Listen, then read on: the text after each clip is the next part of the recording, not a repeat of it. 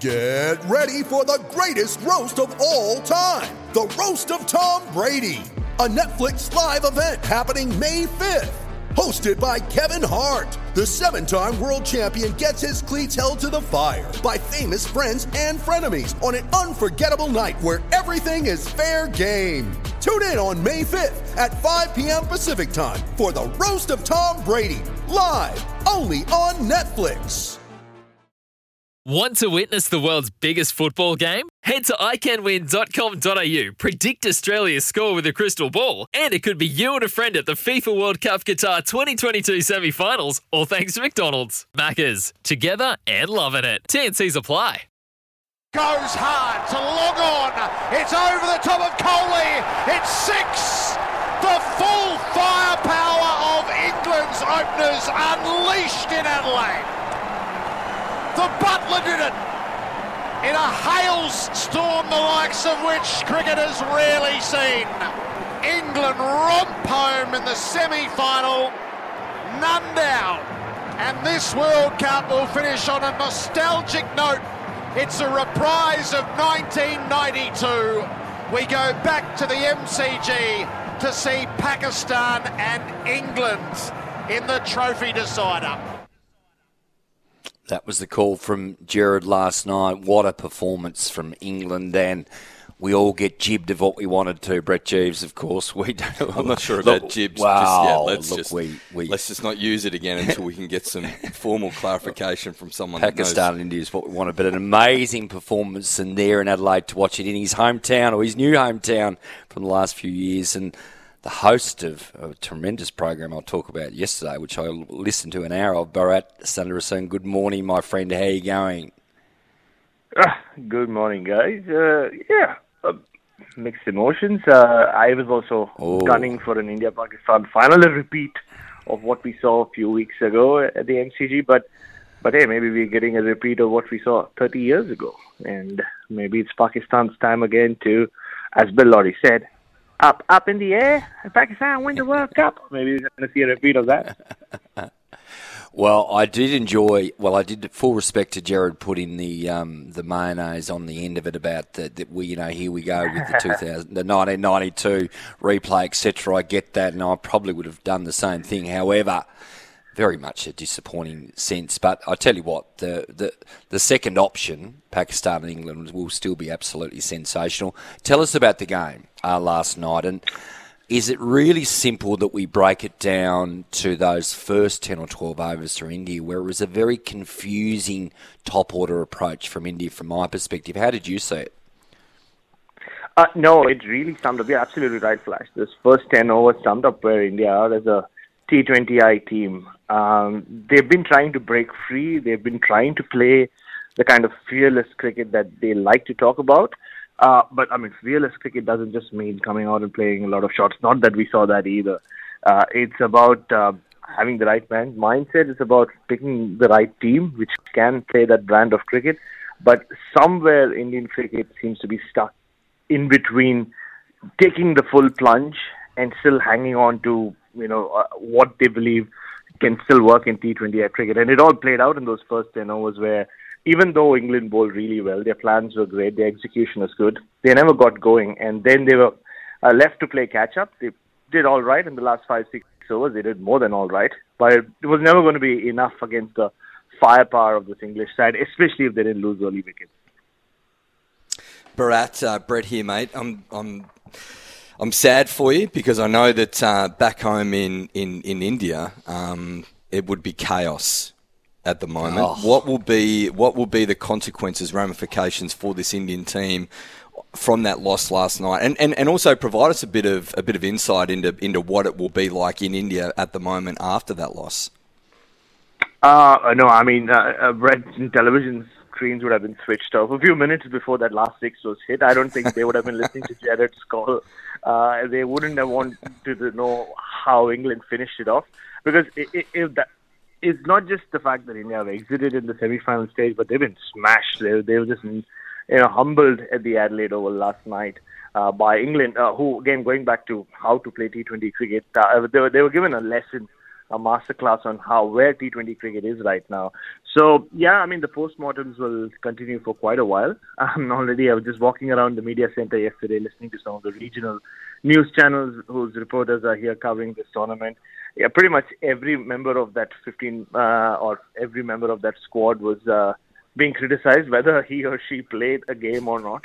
So, but that's how it's going to be. Look, it also means that run without a T20 World Cup trophy now climbs to 17 years, right? The next World Cup is 2024. So India are yet to have won a T20 title since the IPL came into being, which you were a part of in the early days, Brett. So you know how it is. So it's quite something. And again, no World Cup, no ICC trophy to talk about since the 2011 50-over World Cup. So while Indian cricket keeps rising as a superpower in terms of its finances, there will be people who will say, but does it even mean anything if they don't win world titles? Yeah, which is a great question. So I mean, if you look at their, they'll kind of look towards the next World Cup and the preparation for that. What can they change? I mean, they've already got the biggest T20 competition in the world in terms of franchises and money spent, and so there's a tick there. Does it then break down into some of the domestic structures or domestic preparations? What do you think can change, and how can they improve? No, I mean, look, if you have the biggest T20 league in the world, which they do, that needs to reflect in the way you play your T20I cricket, right? And it goes back to not being fearless enough. It goes back to not really tapping into where this format is currently at the international level. And look, no surprises that the two guys who really stood out, apart from Virat Kohli, who's just a class apart, are Suryakumar Yadav and Arshdeep Singh, who have done well in domestic cricket. Suryakumar Yadav for years, but it's really what he's done in the IPL in the last couple of years that helped him break into the side, and he's allowed to play the way he does in the IPL. Whereas lots of these other IPL stars, young guys like Prithvi Shaw and all these others, haven't got that opportunity. India still kind of hung on to the Rohits and the Virats. White ball greats, all right, but are they playing T20 cricket at the level where it's being played at everywhere else? And I think that's what needs to happen, right? What happens in the IPL needs to somehow start to be reflecting in the international team, and that's the only way India will catch up. Can you see some similarities in Australia and the BBL? So you kind of spoke about the success of the IPL, and that should reflect in a successful Indian team, and certainly an approach. If you look at the BBL, has been on the slide last season, the season before. The crowds are declining. The international star power isn't quite there, and we've seen certainly over the last period and this tournament, the Australian team really struggling in the format. Can you make that comparison, do you think? I think it's a great comparison, and also Australia did win the World Cup last year, but nobody gave them a chance. But I think you'd agree that did not make them the best team in this format, right? They won a lot of tosses. Whatever they tried worked out for them last year, and some guys really put their hands up and down the order to help them win that trophy. But this year, they went in with a pretty similar philosophy with maybe a couple of newer names like Tim David coming through the system, but it didn't work out. They were found out as well, right? Australia, even going into that last game where they wanted a big win and they just tried going hell for leather, it didn't work out against a very seasoned Afghanistan team, who had players who played so much more T20 cricket than some of the Aussies who were in that playing 11. So in a way it does. I mean, it kind of reflects an approach which needs to be kind of completely changed, and there needs to be a clean sweep, not just with Indian T20I cricket, but Australian T20I cricket as well. Tell me about what I want to focus on just for the moment here, Brett, is last night. Rahul's the first wicket down, and just in the middle part of the second over at 1 for 9. The next wicket fell at 2 for 56 at the last ball of the ninth over. I think maybe there was one more delivery to go. That period last night, I found it very confusing watching last night. You've got, two of the best players in the world still in Sharma and Kohli, Yadav to come, etc. And we saw what Hardik did late in the. I found their tactics really, really funny, and unusually Kohli for me just let the dictating happen from the other end with the bowlers. Is that a bit too brutal, or what was your reflection? I don't know. I mean, look, that's where India lost the game, right? They just did not put enough runs on the board. And the way England batted, who knows? Maybe even if they put 200 on that pitch. Credit to Joss Butler. Not many people expected the team winning the toss to not bat first on that pitch, which, I hope we stop calling it the use pitch. It was used 6 days ago, so I don't even know whether it counts in the T20 sense. But no, you're right. There was a sameness to it, right? And when you have unpredictable batters or guys who can really shock the opposition like Suryakumar Yadav, like Rishabh Pant, like Butler and Hales, you want them to spend more time out there, or at least be given a longer go in this format, so that not only are they scoring runs quickly, but they're always keeping the opposition on their feet, making them change their plans, which is what Surya has done throughout this tournament. But with Rohit, who has struggled for form throughout this tournament, he got stuck. Virat Kohli was clearly getting frustrated, not getting to run the twos that he wanted to. At least 3 or 4 times I noticed him getting quite annoyed while he was batting with Rohit. And, by the time Rohit Sharma got out, they were already at the halfway mark. And I think Adil Rashid deserves a lot of credit as well. He bowled really well, but I completely agree with you. He was allowed to bowl very well as well. He wasn't really taken apart. The only one time Suryakumar Yadav tried to do that, again, credit to Adil Rashid, he got him out. So that's the period where maybe India will look back and say, that's where we need someone like what England have. These guys who just come and actually play fearless cricket and just not talk about it. Bharat, before we let you go, I wanted to ask you about the brilliance of Gerard Whateley. You've spent a little bit of time with him throughout the T20 World Cup, and before we had you on, I'm not sure if you listened to the opener, the call of Gerard at the back end of the game last night, and he said, and I want to ask you whether this was pre-planned or whether this just flew off the top of his head. Excuse me. I'm not sure what's happened there. A bit of Alex Jesaulenko, but he said the butler did it in a hailstorm the likes we've never seen.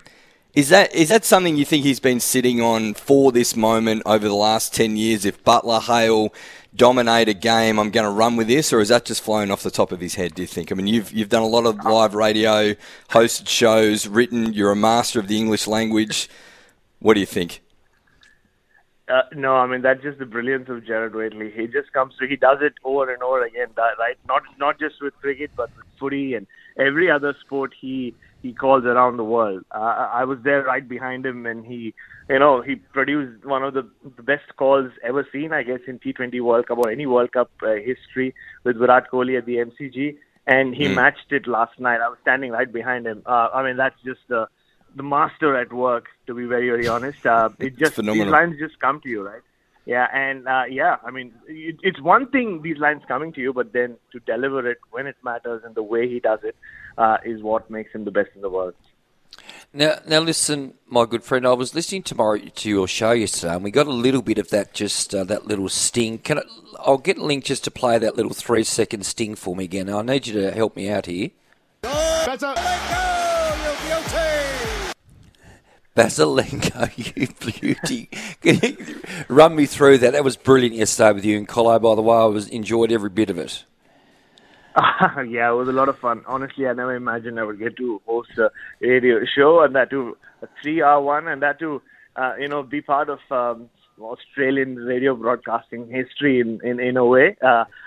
Colo said he grew up listening to the quiz, the super quiz, the sports quiz, and and look, I've gotten used to being referred to with many names. After I moved here, I have an alter ego. Flash knows all about it. I'm also called Barry Sanderson by some. But yeah, Baz and Basilenko seem to have caught on. So I don't know how my family back in India will react to it. I don't think they'll get it. But yeah, it was quite an experience, and to have callers as well, Collins, and we had guests from everywhere, from Harsha Bhogle to Zainab Abbas to Ian Smith to Sam Perry and the English media. So it was great fun. Thank you so much for listening to it. Yeah, it was terrific and great to hear your voice. Just in a word, who wins the final? I think I spoiled it at the very start of the show. Flash up in the air, Pakistan win the World Cup. I think we're going to see a repeat of that. Also, Brett, you might want to keep that Bill Laurie impersonation to yourself moving forward. I was happy with that. Hey, it's also 6:55 in the morning. I've just not even had it. It is, mate. We'll done, see mate. where we are like in the next few hours. See you guys. Legend. Loved having you on again, mate, and great to hear your voice over what's been a wonderful World Cup in 2022 here in Australia.